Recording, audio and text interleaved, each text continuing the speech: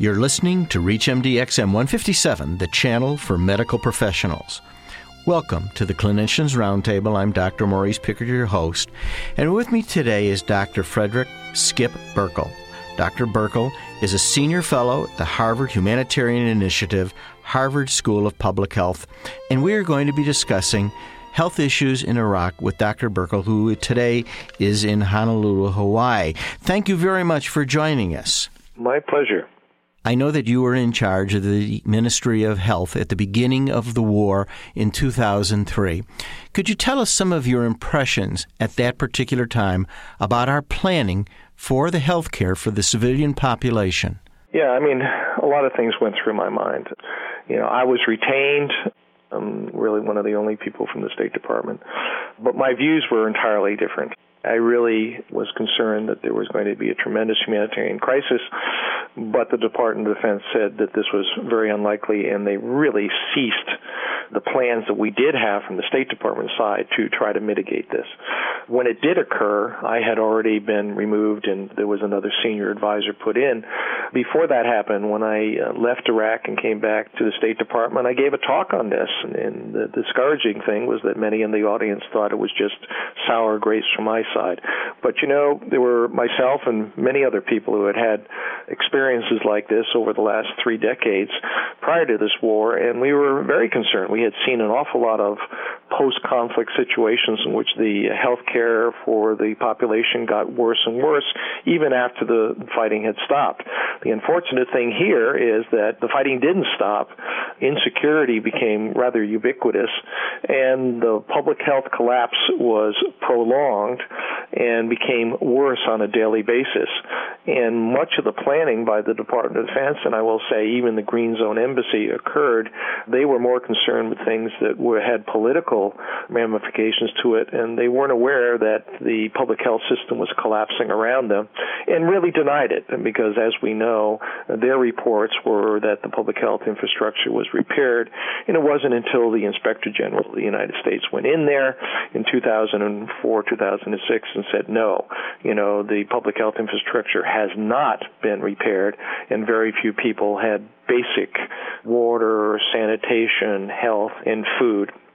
And this, of course, contributed to what we know now, which was that the majority of the deaths and the morbidity, all uncounted for, to tell you the truth, were occurring from collapse of the public health system, not necessarily from the violence. You mentioned the Department of Defense, and in the past, it's been my understanding that humanitarian rebuilding of healthcare facilities has been under the guidance and direction of the United States Agency for International Development. Is it correct to assume that there was a change in policy to allow the Department of Defense to take on this role? Yes, and that was the decision under the Presidential Decision Directive in January of 2003.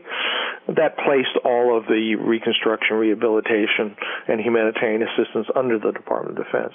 They will argue that, they were actually working with the USAID, but what's come out of this is really a new model, which I don't think anybody really has their arms around, and that is that the U.S. Agency for International Development is now really a partnership with the Department of Defense.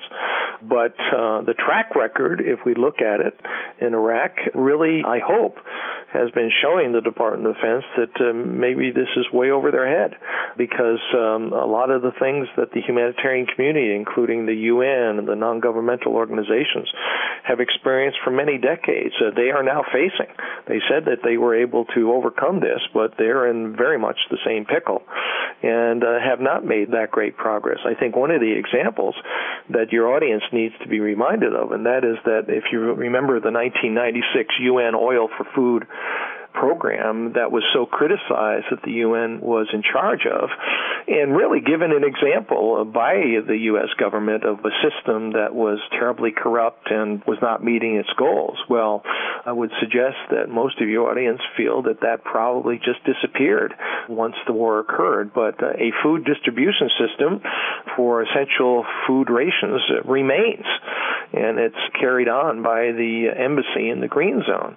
But under the initial oil for food essential rations were rice, sugar, flour, cooking oil, salt, soap, and beans, the beans being the essential proteins. And the only thing that really has happened is that the government, with a lot of pressure on the embassy, has removed the salt, the soap, and the beans.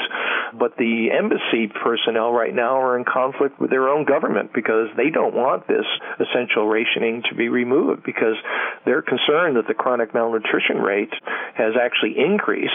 And they're afraid that if indeed what is left that is being distributed was removed, that there would be a catastrophe with even a higher chronic and acute malnutrition rate.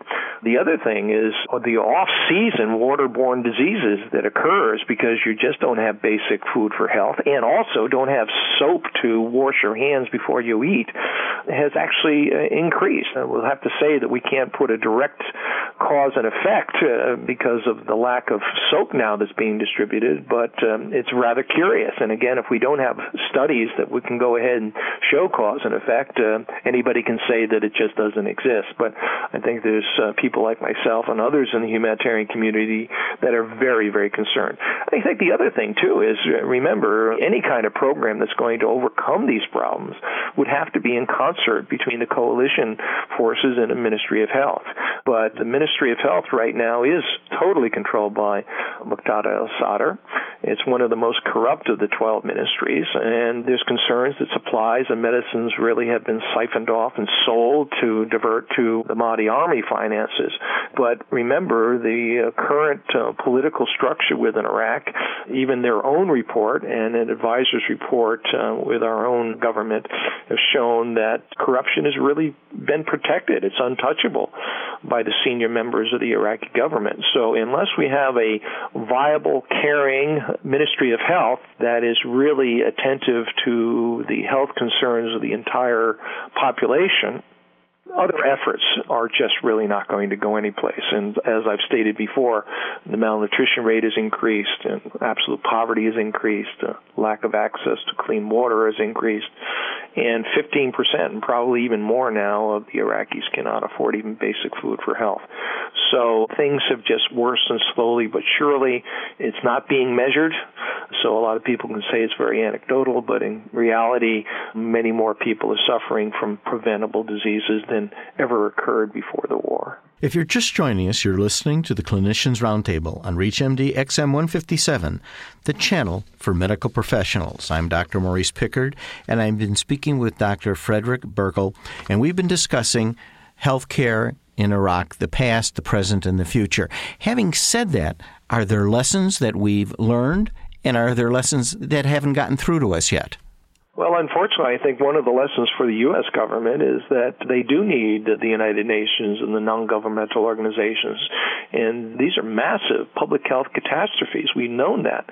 I mean, the very unfunded UN, the UN agencies, and the non-governmental organizations have at least kept people's head above water, so to speak. But if the humanitarian community had just had a fraction of the money that's being put in to this war, they probably would have prevented a lot of the public health catastrophe that has occurred.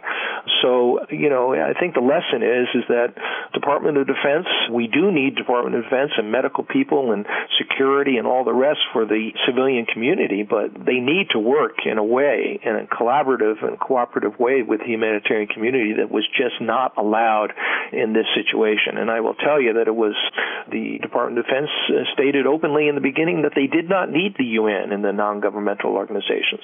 But when things began to deteriorate, then the mantra became, where are the UN and the non-governmental organizations? But they couldn't come back because the ubiquitous insecurity was so great. So, during those times, one of the obligations of any Department of Defense, any military, is to provide the security so that humanitarian assistance can occur and occur to protect the civilian population. But these are not conventional wars. These are asymmetrical wars. The current wars have actually three components. One is the asymmetrical nature of the war, where everybody is the target, civilians and doctors and militaries and all the rest. The other component is the fact that the security is just not between armies and the coalition military, but the insecurity is ubiquitous for everybody, even the humanitarian community, unprecedented than it was before when we were used to conventional kinds of warfare and the humanitarian assistance was provided. And the third element that has to be realized is that if war continues, and this has gone on for 5+ years, is that the predictable occurrence will be that the public health system just deteriorates to a point that the majority of mortality and morbidity will occur from preventable deaths from a totally destroyed public health system. And then that's pretty basic to anybody who has any health and public health education. And the military needs to know that, because if we're going to provide some solutions to these new current wars, we have to be aware of all of those three essential components and address them and put resources against all three: the security, the public health catastrophe, and the asymmetrical warfare. I'd like to thank Dr. Frederick Burkle, who has been our guest today. We've been discussing healthcare issues in Iraq. I'm Dr. Maurice Pickard, and you've been listening to the Clinicians Roundtable on ReachMD XM 157, the channel for medical professionals. For questions and comments, please send your emails to xm@reachmd.com and visit us at reachmd.com. Thank you for listening.